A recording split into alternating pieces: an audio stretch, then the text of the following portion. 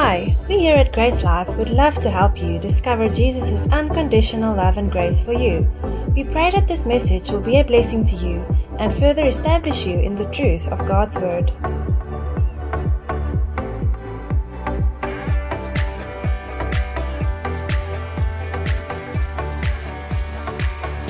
Amen. So I want to start off this morning just with a bit of expectation management. You know, even in business, that's always a good idea. People think you're going to change the world for them, and you need to tell them, okay, it's going to take some time. You need to manage the expectation, but also I want to maybe stir up the expectation. So maybe just want to communicate the expectation. The question that I want to ask you this morning is, why are you here today? Why are you here today? Now, I'm sure if we go around past the mic, we'll have a few different answers. Maybe some would be the guy next to me or the lady next to me said, let's go. Maybe that's your reason. Maybe it's what you do on a Sunday. Maybe you're looking for a church. Maybe you've got some good friends here. But that's a really important question, because if you don't have the right reason for being here, you might leave disappointed.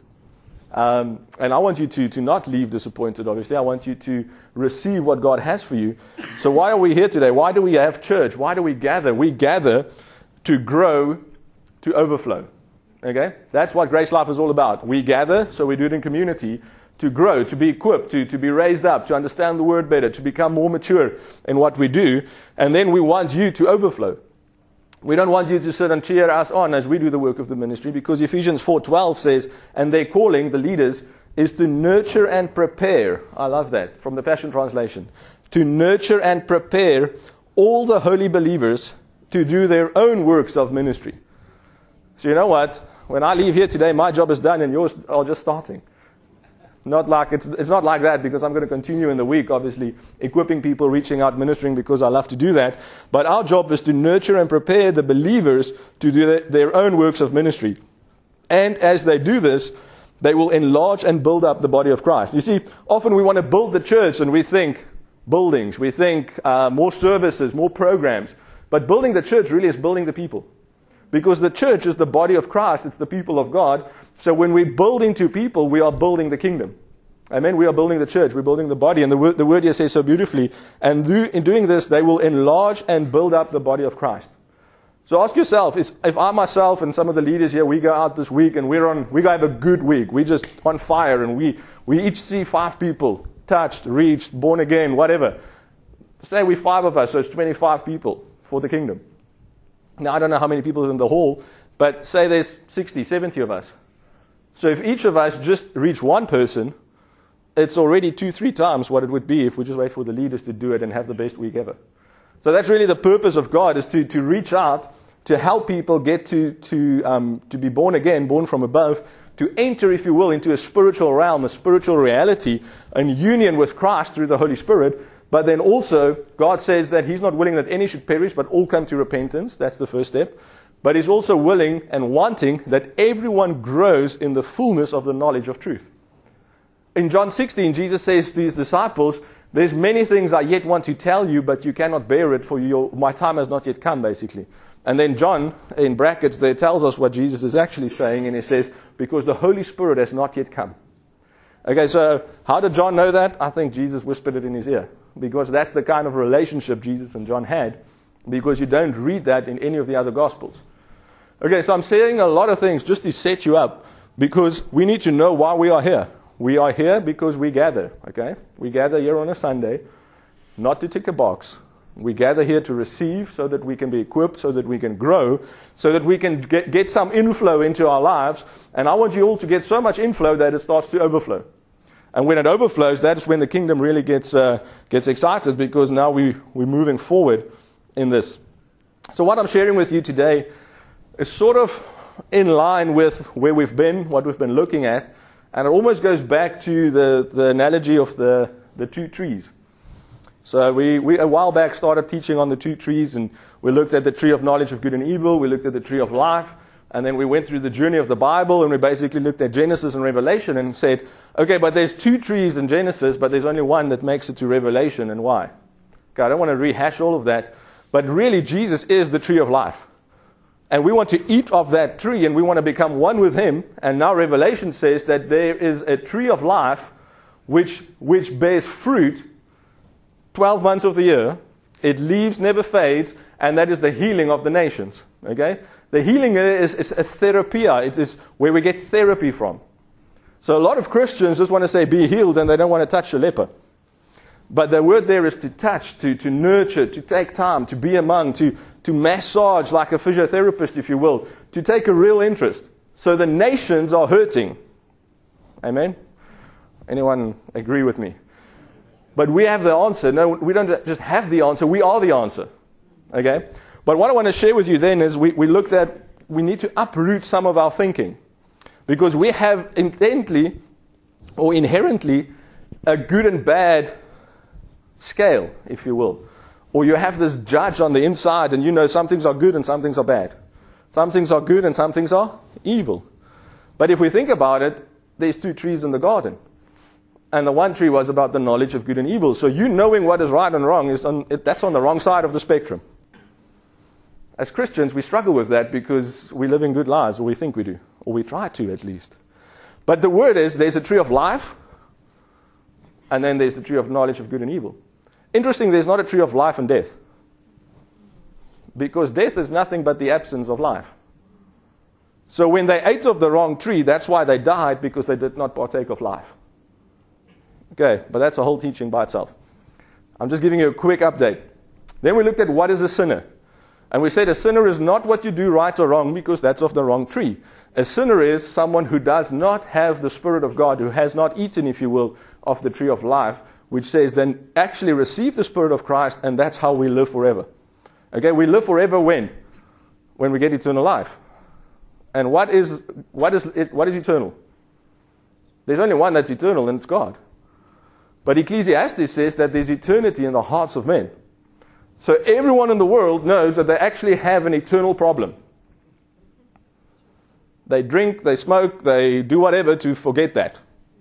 But they know that, to numb that, because there's that ache, there's that yearning for what happens hereafter. Where do I come from? Why am I here? Where am I going? All of that speaks to eternity. So that's the problem. There's a global problem, and it's always been the problem, is how do I deal with eternity? Where do I come from? Is there someone bigger than I? What's the purpose? Why am I here? And where am I going? Like, not just in this life, but in the life hereafter. Is there an afterlife? Okay, so all of that speaks to this knowledge of good and evil versus what is right and wrong. And what I want to do this morning is I want to challenge, and I want to hopefully bring you to a conclusion of what is wisdom. And that's why we have this very elaborate setup here. And I'm asking you this morning, what is wisdom? And the more I've been thinking about this and meditating on it, wisdom really is, it's one of those things that people have been looking for. It's one of those things that it is like, they say, if you do research on music, it is every tribe in the world, wherever they found them, for whatever time or century they lived, there was a kind of music. Either inscribed or this. No one taught us to do music, but there's music. Like if they've never seen anyone else, they have a set of drums, or why? Because it's our heartbeat it's a beat. So it's godly. There's a rhythm to it. And I believe the same in wisdom. We've got wise men from the East. Okay, we have this sense of wisdom, and now we have some people speaking about ancient wisdom. And wisdom that never changes. But what is wisdom? It's not new. It's not a new phenomena. We have the guys like Pythagoras, Socrates, Confucius. Confucius and confusion. Apparently Confucius was a wise guy. He wasn't causing confusion. But people have been searching for, and may I add, seduced by wisdom since the beginning of time. Okay, I'm going to say that again. People have been searching for and seduced by wisdom literally since the beginning of time. And I'll show you from Genesis 3 how we get there. So, Genesis 3 and verse 1 says, "Now the serpent was more subtle than any beast of the field which the Lord God has made. And he said unto the woman, Yea, hath God said, You shall not eat of every tree of the garden? And the woman said unto the serpent, We may eat of the fruit of the trees of the garden, but of the fruit of the tree which is in the midst of the garden, God has said, You shall not eat of it, neither shall you touch it, lest you die. Okay, so there's this tree. It's the tree of what? The knowledge of good and evil. And we don't want to eat of that because why? The wages of sin is death. That really gets highlighted in the Ten Commandments, because the Ten Commandments is nothing but the knowledge of good and evil. But it says the ministry of death written and engraved in stones. Anyone ever heard that? Okay, if you eat of this tree, you will surely die. You see, he said it's nothing new. The Israelites wanted to do it themselves. God said, I'll be your king, I'll be your priest, I'll be your minister, I'll be your life. No, we want what others have. It was unwise. But they wanted priests. That's the one we struggle with, but I can show you that. Mr. Midian, or the high priest of Midian, Moses' father-in-law, was actually a key figure in the whole sacrificial system.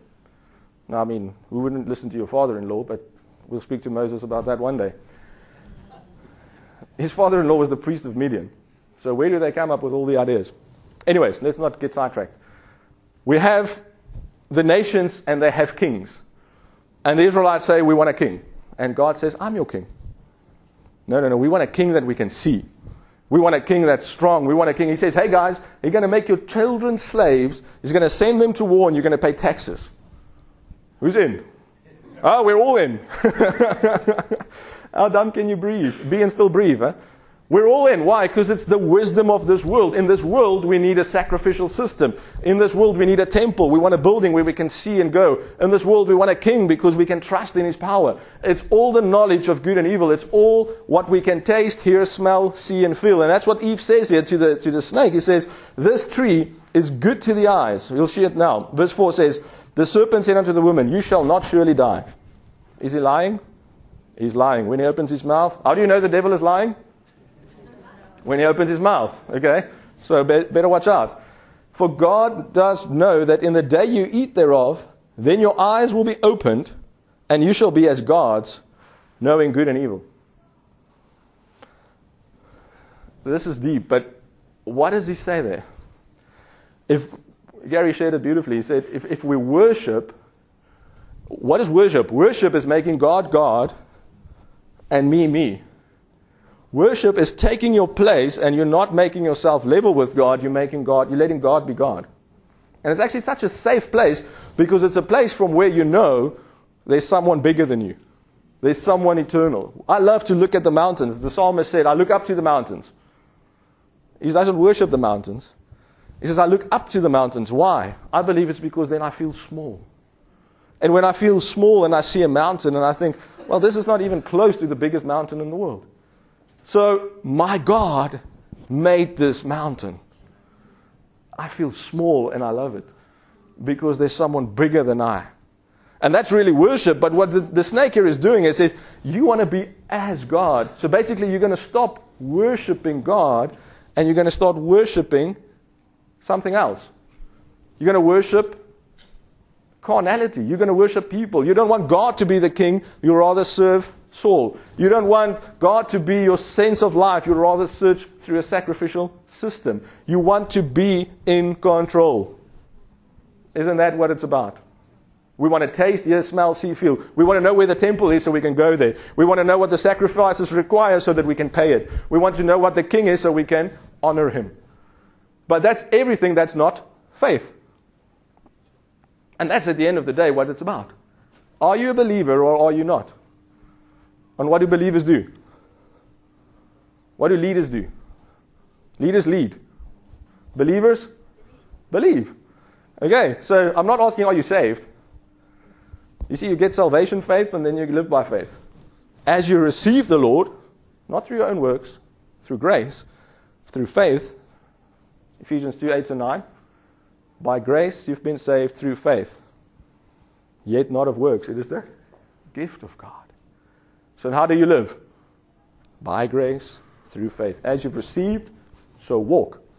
Now, verse 6 says, and when the woman saw that the tree was good for food, it was pleasant to the eyes, and a tree to be desired to make one wise.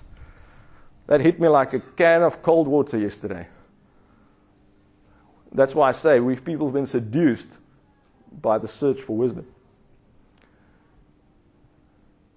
Desirable to make one wise. So wisdom by itself is not necessarily virtuous. And that's what I'm challenging today. Because we have an inherent knowledge or feeling or preposition, if you will, that wisdom is good. Read Proverbs. It will make you wise. So why am I entitled There's two kinds of wisdom is because there's two kinds of wisdom. If you read the word wisdom and you go into the Hebrew there, it really speaks to the intelligence side of things, which is knowledge, which is intelligence, is who's the highest IQ, who's the most clever, who's got the most degrees, who can run the world, who's done the most online courses, who's the biggest profile on LinkedIn, if I bring it to where we are today. Because why? It brings pride. It brings, who's the profi with the most PhD students? Oh, now we're getting close to home, aren't we? There's nothing wrong with having education. Please don't go out and say, Peter said, I'm just saying education won't give you eternal life. Because there's more.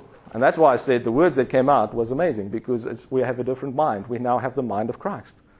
We used to not have it. Why? Because Eve ate of the wrong tree. Why? Because she was desirable or deceived or seduced by human wisdom, earthly wisdom. You can read James 3 and it speaks about two kinds of wisdom. And it says the first is earthly, sensual. But that's not the wisdom from above. What is sensual? Don't get awkward, it's fine. What you can see, taste, smell, feel. You've got 5 senses. So everything of that is sensual. It's by the senses. It goes right back to Genesis 3. The kind of wisdom of the tree of knowledge of good and evil. What you can taste, smell, see, feel. It was good to the eyes, was good to touch, good to look at, desirable to make you wise. If we say that, some of us might say, yes, please. It's something beautiful. It's something desirable. It's something delicious. It's wisdom. So that's why we have what we have there. And what is wisdom then? So she took the fruit, eat thereof, and did eat, took the fruit and did eat. And she gave unto her husband who was with her, and he did eat. So now, was that wise or was that unwise? It was unwise, but now they become intelligent. Meaning they have more knowledge. Now they have knowledge of what is good and what is evil. Stay with me, it will get more clear. It says, and the eyes of them both were opened, and they knew that they were naked. They had more knowledge. And they sewed fig leaves together and made themselves aprons. Is that wise? Is that intelligent? Not so much. I really need a fig tree, because if you see the leaves of a fig tree, they become dusty. They perish. That's why I say it's not an apple tree, but it's a fig tree. But again, that's a different teaching for another day. So, let's get into the message. 1 John 4 verse 4. You are of God, little children, and have overcome them, because greater is he that is where? In you, than he that is in the world. They are of the world, therefore speak they of the world, and the world hears them. We are of God. He that knows God heareth us, and he that is not of God heareth us not. Hereby know we the spirit of truth and the spirit of error. So I'm bringing this right back to two kinds of wisdom. There's a spirit of error and there's a spirit of truth. There's a kind of wisdom that is wrong. And there's a kind of wisdom that brings truth. There's a kind of wisdom that is from God, and there's a kind of wisdom that is from the world. And James 3 backs that up. So for homework, you can go read that. But there's really the spirit of error and the spirit of truth. Which is beautiful, is that the little children there in verse 4, it really speaks like this guy is coming to his children. And that's what I'm wanting to do today with you as well. Is I want to show you, as a father shows his children, watch out. There's two kinds of wisdom. Watch out. There's one that will work for you for eternity, and there's one that will work for you maybe for your next promotion and then give you enough rope to hang yourself. You know those type of things. People will draw you in. The corporate machine will eat you up. You are replaceable. That's how it's designed. Okay, wasn't supposed to say that, was I? Doesn't mean don't be excellent, don't be loving, don't be kind, don't be successful. I'm not saying that. I'm just saying don't be drawn in. Go there with a higher kind of wisdom, the kind that is in God, the greater kind, if you will. So he speaks about his infant little children or darlings. And that's really the kind term with which God teaches us today. So how do we differentiate? There's two kinds of wisdom. How do we know? Which side are we operating on? So 1 Corinthians 2 and verse 5 says that your faith, what is faith? It's believing. Should not stand in the wisdom of men, but in the power of God.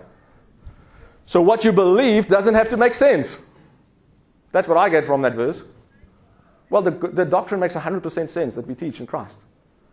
But it doesn't make sense to give up your position as leader and start serving people.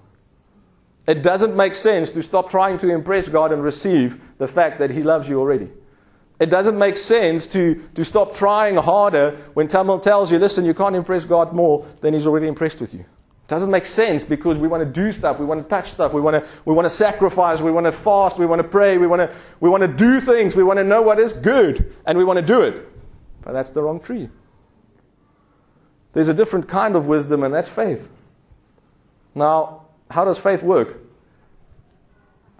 Faith works by love. So this is the end of next week's message. I'm going to give it to you now. The greater kind of wisdom is nothing but love. It's love. God so loved the world. God so loved the world. God speaks in Ephesians 2, or is it Ephesians 3, that there is a love that passes knowledge. Ephesians 3:19.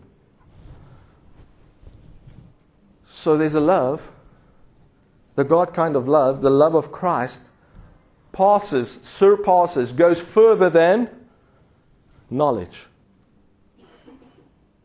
Why? It says that you might be filled with the fullness of God. So you're either going to live in love or self-effort. You're either going to operate in love. Love keeps no record of wrong. Love puts others first. Love is patient. Love is kind. Doesn't make sense. Love keeps no record of wrong. But, Pieter, I owe it al soveel keer. I better watch out. It will be stupid if I'm not careful. What does love say? You see, it's different. It's a different operating system altogether. There is a knowledge or there is love. 1 Corinthians 2:5 back there says that your faith should not stand in the wisdom of men, but in the power of God. The question then is, what is wisdom of men and what is the power of God?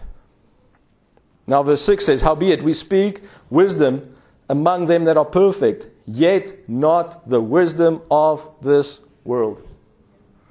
You see, this is my friend Paul. He says, like, it's when you look at a car and someone says buy a red car, or you see there's a red car for sale on We Buy Cars or whatever. What happens? If you've never looked for let's use an example. You've never dreamed about a Porsche Cayenne. Okay. Now someone wants to buy you one. So wherever you go, you've never really looked out or seen a Porsche Cayenne. Now someone says, hey, I want to give you a Porsche Cayenne. Do you want it? Tell me in a week. What are you going to do every time you stop at a robot? You're going to look around. And what's going to happen? You're going to see a few Porsche Cayennes because it's always been there. You just haven't seen it. And that's really what happened to me this week. Once I started digging into what is two kinds of wisdom, now you see it's just all over the show. I mean, 2 Corinthians 6 here. How we speak the wisdom among them that are perfect, yet not the wisdom of this world, nor of the princes of the world, that comes to nothing. So on you today is you can either listen and receive or not. But if you don't, and it comes to nothing, you cannot say, I didn't tell you so. Something that my brother warned me against years ago, and I didn't listen, and it came to pass, and he said, Obud, ek wens ek kon sê ek het jou nie gesê nie, maar ek het. Like, that's humility. So either you humble yourself or there's humility. And humbleness is much nicer than humility. Or humiliation. Humility is better than humiliation, isn't it? So what is this wisdom? That's the $1 million question, isn't it? We said it's love. What is the message of love then? It says we speak the wisdom of God in a mystery. What is the mystery? Colossians 1:27, the mystery is revealed, which is now Christ in you, the hope of glory. So it shows you really that this new kind of wisdom, this higher kind of wisdom, this godly kind of wisdom actually brings glory. Where what is earthly will not bring glory that is eternal. It might not last, obviously. It might be for a moment. You see, you often see sports stars, you see people 23 years old, they win a gold medal, Olympics gold medal. There's nothing more for them to pursue. And a lot of them fall into a very deep depression. Because they reach the pinnacle of their existence according to their understanding at the age of 23, sometimes younger. They win a World Cup. So what? What's next? That's why there's eternity in our hearts, because there's always more. We speak the wisdom of God, even the mystery, even the hidden wisdom, which God ordained before the world unto glory. So again, there's glory. Colossians 1:27, Christ in you, the hope of glory. So what is this? This mystery. It says in Romans 1:14, I'm a debtor to both to the Greeks and to the barbarians. Who's the Greeks? The wise, the intelligent, the philosophers. And to the unwise, the barbarians, the barbaric, the uncivilized. He says, so as much as is in me, I'm ready to preach what? The gospel. To the wise, to the unwise, because the wise is also unwise. The wise in this world is foolish, the word says. So as is in me, I preach the gospel to you that is in Rome also. For I'm not ashamed of the gospel of Christ, for it is the power of God unto salvation to everyone that believes, to the Jew first and also to the Greek. For therein is the righteousness of God revealed from faith to faith, as it is written, the just shall live by faith. I don't have intelligent words. I don't have many explanations. I don't have all the paperwork. Well, Paul did. He just flushed it down the toilet. I don't have all the things that the accolades that the world are looking for. But what I have, I'm not ashamed of, because I have works. What I have is the gospel. It's the mystery revealed. It is God's love for the universe, and it is what saves. It is what speaks to eternity in our hearts. Which was yet unknown, now is known. Which was yet unseen, now is manifested. Which was yet a dream, a promise, a prophecy, but now is the very essence of Christ in us. The hope of glory. Now, if you have that down, and you operate from the mind of Christ, don't you think you're going to be better off in this world? Because guess what? Sometimes a good idea is not a God idea. Intelligence, growing in wisdom and understanding of the things of this world is a good idea. But it's not a God idea. How many people in our universities, in the pursuit of intelligence, in the pursuit of knowledge, lose their faith? Is it a good idea or is it a God idea? That's why the word says that what is wise to this world is foolishness to God. Because wisdom, if you will, is only one thing.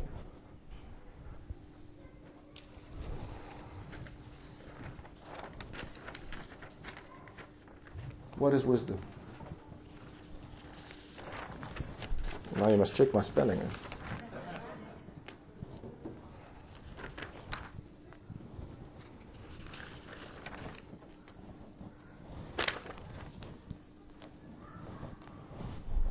That is what it is. It's nothing else. Because it's the gospel, it's the mystery revealed. Therefore, it says in 1 Corinthians 2 verse 7 again, but we speak the wisdom of God in a mystery, even the hidden wisdom of God, which is ordained before the world unto our glory. I mean, verse 7, go study it out. The gospel's always been there before the sin. The tree of life was there. That was the plan. Eat of the tree of life. Why didn't you? Because we want to be wise. We want to be intelligent. We don't want to worship God as God. Which none of the princes of this world knew. The princes, there's the powers, the principalities. For had they known it... Oh, I love the sarcasm here. Die wêreld is so wys that they're going to kill Jesus. Stop him. Crucify him. Thank you very much. Because that's the very plan of God.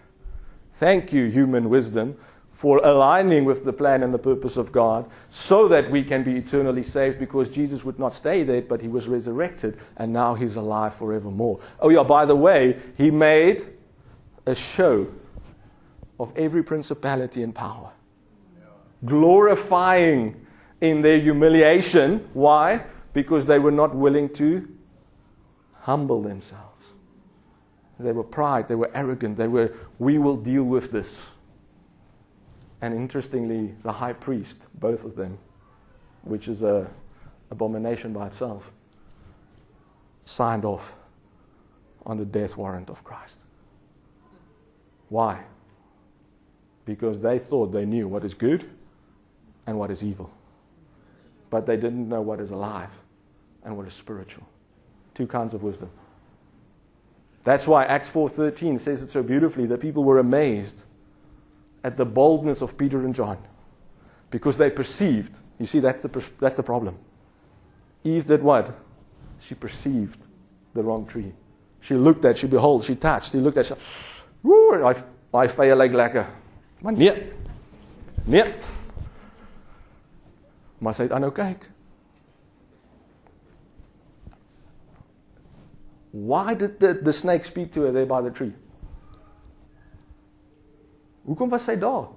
She wasn't supposed to be there. She was looking, she was beholding, she was drooling. And interestingly, it says there, her husband who was with her. You see, they were pursuing sensuality. They were pursuing carnality. They were indulging the flesh, if you will. So the question then is that when it comes to sin, how far is too far? Or how close is too close? That's the wrong question. It's not about right and wrong, it's about dead and alive. Because when you live according to the gospel, according to Christ in you, then you have a new mind, a new mindset, a new operating system. And the things that you used to struggle with, you're now just so far beyond that. And it takes a little bit of renewing of the mind, but you know that you're now spiritually secure. So why would you even bother to live or to be seduced by humanistic wisdom if you have the mind of Christ?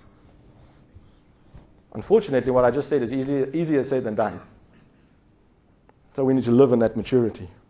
Howbeit, we speak the wisdom of God in a mystery. Verse 6, howbeit we speak the wisdom among them that are perfect, complete, yet not the wisdom of this world. There's two kinds of wisdom, the godly kind and the humanistic kind. Daniel 12 and verse 3. So Daniel was quite a wise guy, wasn't he? He was. He was wise and he was intelligent. He had a good upbringing, but he didn't rely on that. He was willing to lose everything, just like Paul was, for the sake of God's kingdom. And he says to us in Daniel 12:3, and they that be wise, shall shine as the brightness of the firmament, and they that turn many to righteousness as the stars forever and ever. That is prophecy on the highest level. That takes it back to Genesis and it brings it all the way to Revelation in one sentence. They that be wise. Okay, hold on to your horses. Proverbs. What is Proverbs? The book of wisdom. So you read Proverbs, do you get intelligence or do you get wisdom? Watch out. There's two levels. So Proverbs 11:30 is what it's all about. It says, the fruit of the righteous is a tree of life. Okay, takes us back to the tree. And he that winneth souls is wise. When I resigned my job to go into ministry, people thought I was unwise and irresponsible. Oh, this blesses me. Why? Because dit maak nie sin nie, Pieter. Well, is it a good idea? No, it wasn't a bad idea. It was a terrible idea, humanistically speaking. But what is the God idea? And I didn't know the steps that would follow, but guess what? I'm still working as a consultant. That wasn't my plan. I look back now and I said, that's the best plan that there is. Work part-time, be in ministry full-time. At work, they ask me, how many days are you here now? Then I tell them. And they say, at church? I said, no, 7 days a week. That's just the nature of what it is. It doesn't make sense. If I look back now, this is the perfect plan. This is how it should be, but it wasn't my plan. I didn't have a plan. I had a word from God. And I held on to that word, and I made sure about that word. Because it wasn't that I just wanted to leave. Oh, I wanted to leave. That big red machine takes you. 5 years I worked there. 2 years I walked with that calling, and I was like constantly chewing on it. I was standing in worship. I can show you in this Bible. That pages are like they're worn out because I was reading it, making sure, God, is this you? How does it work? I'm logical. I'm an engineer by education. I work out logical process flows, and if it's illogical, it irritates me. When I studied, one of my professors said, remember, common sense is not all that common. People will pay you to bring common sense to the table. And Mr. Common Sense goes and resigns his job and has no clue where the next month's income will come from. Why? Because he said so. Not because it made sense, but because there was a calling, an invitation, if you will, and then that response was by faith. Now that was one highlight in my life. And it worked out pretty good until now, so it's easy to share. There's some that don't work out so good because other people make mistakes or things don't work out. That doesn't mean we didn't hear God. It doesn't mean that God is bad. It doesn't mean any of those things. We still live in a fallen world. And guess what? When we leave here, not all of us are going to take what we heard today and go apply it 100%. Probably none of us. So now you need to maneuver through this. How do you do it? You constantly go back to default. The wisdom of God. The wisdom of God. The wisdom of God. How do you operate in that? God, how do I deal with this situation? I know what the plan is. I know maybe it's fire the person. That's obvious. God, is that what you want? Is that the best for the situation? Sometimes we come to God often with A or B, black or white, left or right. And what does a good teacher, pastor, mentor often hopefully say to you? What did God say? Because we come to a T-junction and there's a different avenue, but it is invisible. But we see left and right. We see black and white. We see resign or don't. We see full-time ministry, full-time employment. But God says, I've got higher thoughts. The problem is we don't realize the access that we have to those higher thoughts because we live in an Old Testament mindset that God is far. But now you have the wisdom of God. You have the mind of Christ. The problem is, what mind are you operating from? He that winneth souls is wise. Right there in the middle of the book of wisdom, there's a definition of true wisdom. Righteousness, eternity, the God kind. Let's go to Psalms. Psalm 19:7. Again, we're back in the Old Testament. The law of the Lord is perfect. Oh, grace people, fix your seatbelt. What is the law? It's not the 10 Commandments. Go read the Hebrew, it's Torah. The first 5 books of the Bible is perfect. The first 5 books of the Bible is complete. The first 5 books of the Bible completes and includes the fullness of God's plan, including Christ on the cross, including righteousness by faith, including the revelation fruit that we bear in Revelation 22. It's all there. Why? Because God's plan has been there since the foundation of the world. Now, if you're new here today, you think me crazy man. Go into SoundCloud and just listen to the last 5 or 6 weeks, because there's a lot there that I'm just picking from today. But it says here, the law of the Lord is perfect. I don't want to focus on that so much. Converting the soul. The New Testament says that the law cannot give you righteousness. That law there is commandments. It's 10 commandments and the 630 odd others. The law here is not the same word. It's Torah. It's the story of Abraham, the story of Moses, the Exodus, Genesis 3:15, where God speaks to the snake and says, guess what, snake? This woman's seed, oh yeah, that's a gospel story. That's the virgin birth, by the way. He's going to crush your head. That's perfect. It's the mystery. It's the story. It's the promise. It's the covenant. But it's still hidden. It's still in story form. It's an allegory. The testimony of the Lord is sure. The word testimony there is promise. It's gospel. It's covenant. It is what God has promised. His gospel message. Why? Because it already existed right in the beginning. Now listen to the end of the verse. Making wise the simple. Making wise the simple. What does that mean? It means converting the soul. It speaks about salvation. Bringing wisdom to the simple, making wise the simple, is the same as converting the soul. It is salvation. It is having that download from heaven, the Spirit of God, in someone simple, someone humanistic. 2 Corinthians 5:17 says what? All things have been made new. So what was your definition of wisdom before you got saved? And has it been renewed after you got saved? I'm currently running so many things through that loop. And it's a bit scary. Because what we thought wisdom was is not necessarily the wisdom that is from above.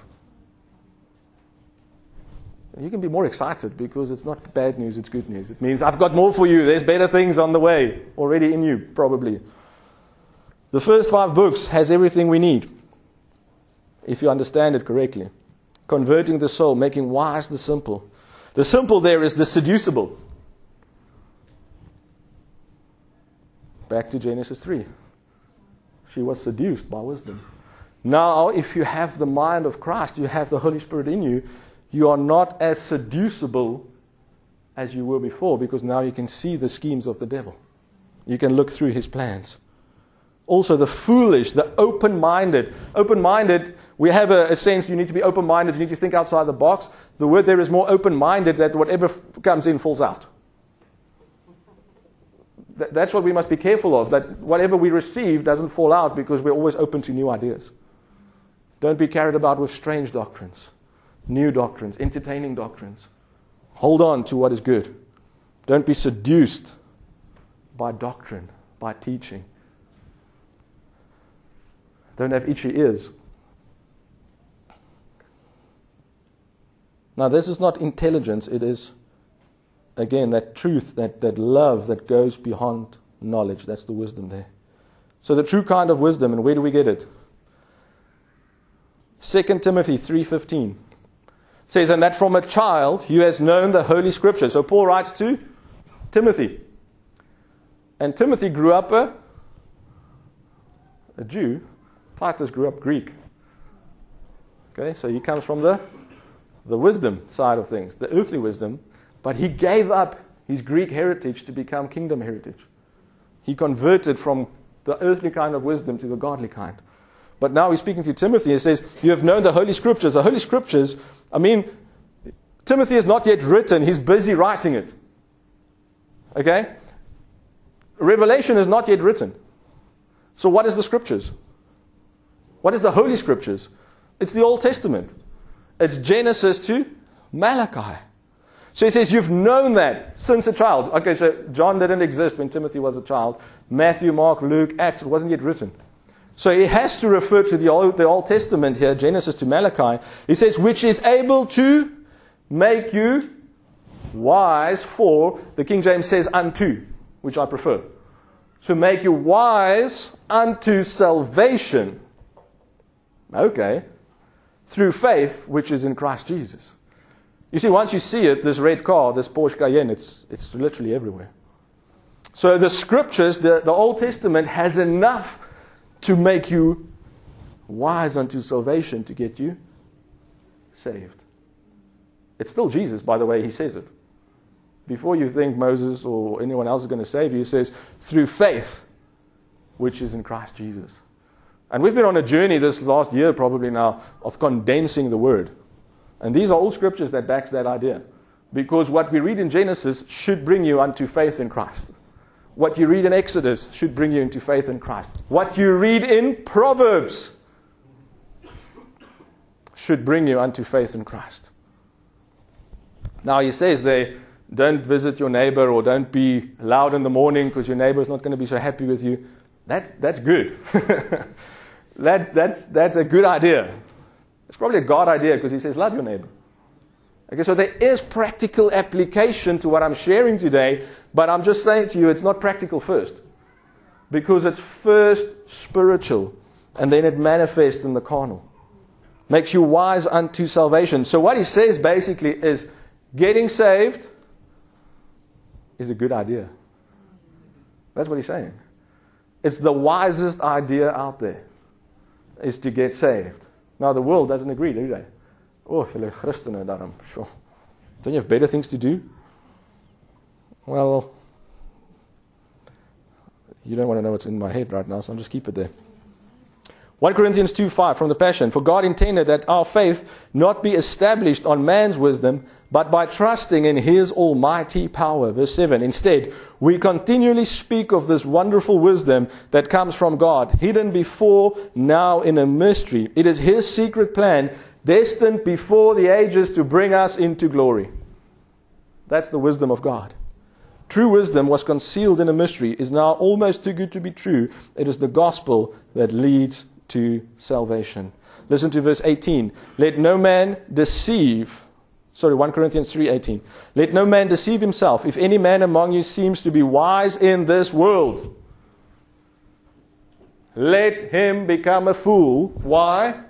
That he may become truly wise. Yes, I love God's sense of humor. Make me preach this in Stellenbosch.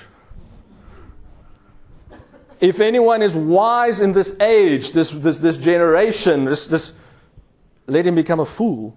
Why? Humble yourself under the mighty hand of God, and He will lift you up. That is salvation.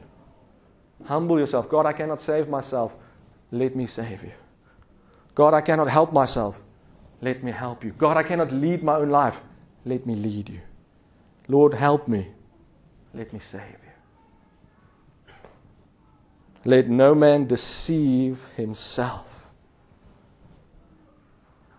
Oh, we like to blame the devil. Why did the devil show up where Eve was? Because she was already deceived. She was already seduced. She was already looking, touching, drooling. She was already at the tree. And he just helped her get over the edge. As a man thinks in his heart, so is he. John 10 is key because it says the thief comes to kill, steal, and destroy. And again, we like to say that's the devil. Don't start in verse 10. Start in verse 1. Start in John 1. If you come, it says, those who enter by the gate is of my sheepfold. But those who enter in by any other way are thieves and robbers. Human wisdom, religion, self-effort, any other way that is not Christ is a thief and a robber that leads to death. Are you willing to be a fool in this world? When you stop trusting in humanistic knowledge and logic, when you stop trusting in yourself and put your faith in Christ, you become eternally wise, which is salvation. You have the mind of Christ, the Spirit of truth. We can be fools because we do not trust in ourselves. We are therefore able to live unashamed, trusting fully in the gospel of Christ. What a place to live. What a place of freedom. Romans 1:16, for I'm not ashamed of the gospel of Christ. For it is the power of God unto salvation to everyone that believes, for the Jew first and also the Greek. For those who think they're wise, there's more wisdom. For those who are wise in this world, there's more. Now, that's Romans 1. Romans 1:16. Now let's go to Romans 16. Something else in Bible study that you can do is read the start and read the end. Because like a good letter, a good book, a good speech, there's an introduction and there's an intro and outro. There's a conclusion. And what he does in the opening is he sets you up. So he sets the tone. He almost highlights the topic. And then at the end, he draws a conclusion. So Romans is a difficult book if you need to sit down and read it, because it's just going to take you long. Okay, it's 16 chapters. But it's amazing, and it builds, and it's a structured study of gospel of grace. But in verse 1, he says, I only have the gospel. Or in Romans 1:16, and I'm not ashamed of it. Then in Romans 16, verse 27, which is almost at the end, he says, to God only wise be glory through Christ Jesus forever. Amen. What does only mean? No other. There's only one place.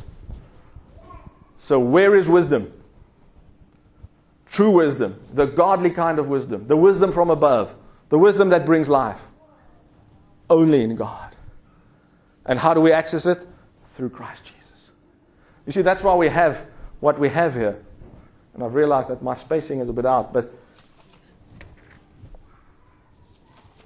it basically says,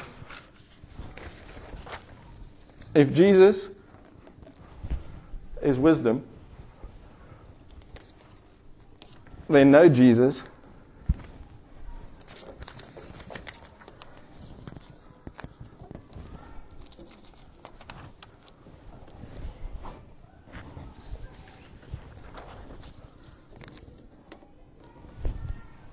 is no wisdom.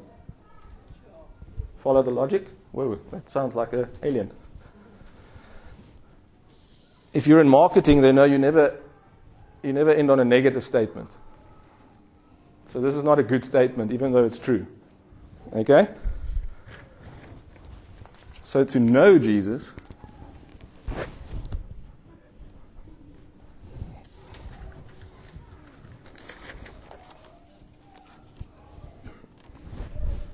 is to know wisdom.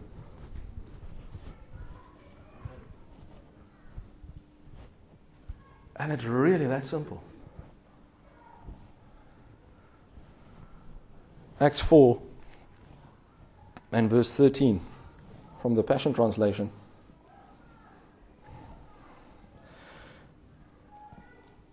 And I'll share with you very quickly a personal testimony around this. So when I was studying to be, like people say, what doen jy? Like, no, it's not, what wie jy? What maak jy? Like, now I'm Peter, but I studied to do the work of an engineer. I'm not a pastor, I'm not Pastor Peter, I'm Peter who does the work of a pastor. I fulfill the function of a pastor. So when I was in university, after I got saved, the beginning of my third year, I was zealous. I was on fire. I was a rebel in grace. We had Joseph Prince CDs. One of the guys was working at Investec. He was a bit older. So he paid in Singapore dollars to bring CDs in. There wasn't SoundCloud, there wasn't YouTube, there wasn't those things. It wasn't freely available. He would order CDs and they would post them. And then what we would do is we will duplicate those CDs and we will stack them on tables. And we had like secret meetings where people came in and you can just take as many CDs as you want to. We listened to Joseph Prince so much we couldn't get enough of it. We couldn't find a church. We started one. We were just on fire for God. And I was joining a society, a movement called the TICS Student Missions Movement. Lo and behold, I was welcomed, but not to the pulpit. Not ever given a mic. It was good to facilitate sports ministry, organize camps, all those things. And what I heard was not what saved me. And the reason I wasn't given the mic is because I wasn't a student in theology. It was simple. There was people studying to be dominis and reverends and whatever, so they were the ones entrusted with the doctrine. And I felt we had more to give. But some of my friends went and had secret meetings. So we were in Swaziland on a mission, and they had secret meetings on the mountain. And we got people saved there. We had a 24-hour prayer circle. And I was sitting there at 2 a.m, and everyone was asleep in the prayer room. So I said, hey, come here. And I sat them in a circle. And I said, you're wasting God's time and yours. Let me tell you something. I shared with them the gospel. They got born again right there. We had camps. I called it Good News Camps. Anyone was welcome. We booked 5 campsites, whoever would come. We shared the gospel. People got saved. But I wasn't given a microphone. But I was okay with it. Because I was where God was. And I was where God wanted me. And I was learning and I was observing and I was being taught things. But people saw something. And I said, God, what is this? And He gave me this verse. He says, now when they saw the boldness of Peter and John and perceived that they were uneducated and untrained men. You see, I didn't have the certificate. I didn't have the paperwork. I wasn't going along the wisdom of this world to get to where God was wanting me. I was willing. I said, God, I will. If you want me to, I'll go to Kweek School. I'll get a degree, because if that is what opens the door for me to share this good news, that is what I will do. And God says, no, you don't need to. But they marveled. And they realized that they had been with Jesus. And I want to leave you with that thought this morning. You don't need all the accolades. You don't need the paperwork. You don't need anything but Christ. People will recognize it. They will perceive it. They will see it. They will taste it. They will smell it. And it says in the Passion Translation, then they began to understand the effect Jesus had on them simply by spending time with Him. Simply by spending time with Him. That is the true wisdom. Is intimacy with your Father. It's oneness with Christ. It is not according to this world. Do not be conformed to the pattern of this world, but be transformed. And help transform others. Because to know Jesus is to know wisdom. If you just tell stories of how you made good decisions, that's not a testimony. But if you stand here and you share stories, or you go out and you share stories of how that didn't make sense, but it was a step of faith. Because you knew you had a good Father, because you knew He loved you, because you knew it didn't make sense, it didn't work out like you thought it would, but I knew Jesus. Therefore I knew wisdom. I operate in Jesus, I operate in wisdom. I have the mind of Jesus, I have the mind of wisdom. I have the Spirit of God, I operate in God's kind of wisdom. Does that help anyone? There's 2 kinds of wisdom. The first is earthly, sensual, deceiving, deceptive, seduced, seducible. And then there's the God kind, which is from above, which is love, which is to know God. Because John 17:3 says, this is eternal love, that you know me. That you know me. And that you know Jesus Christ whom I have sent. We'd love to hear from you. If you'd like to connect with us, or if you'd like us to pray with you, please contact us at info@gracelife.co. If you'd like to order more resources or discover more about us, you can visit our website at www.gracelife.co or find us on Twitter, Facebook and YouTube.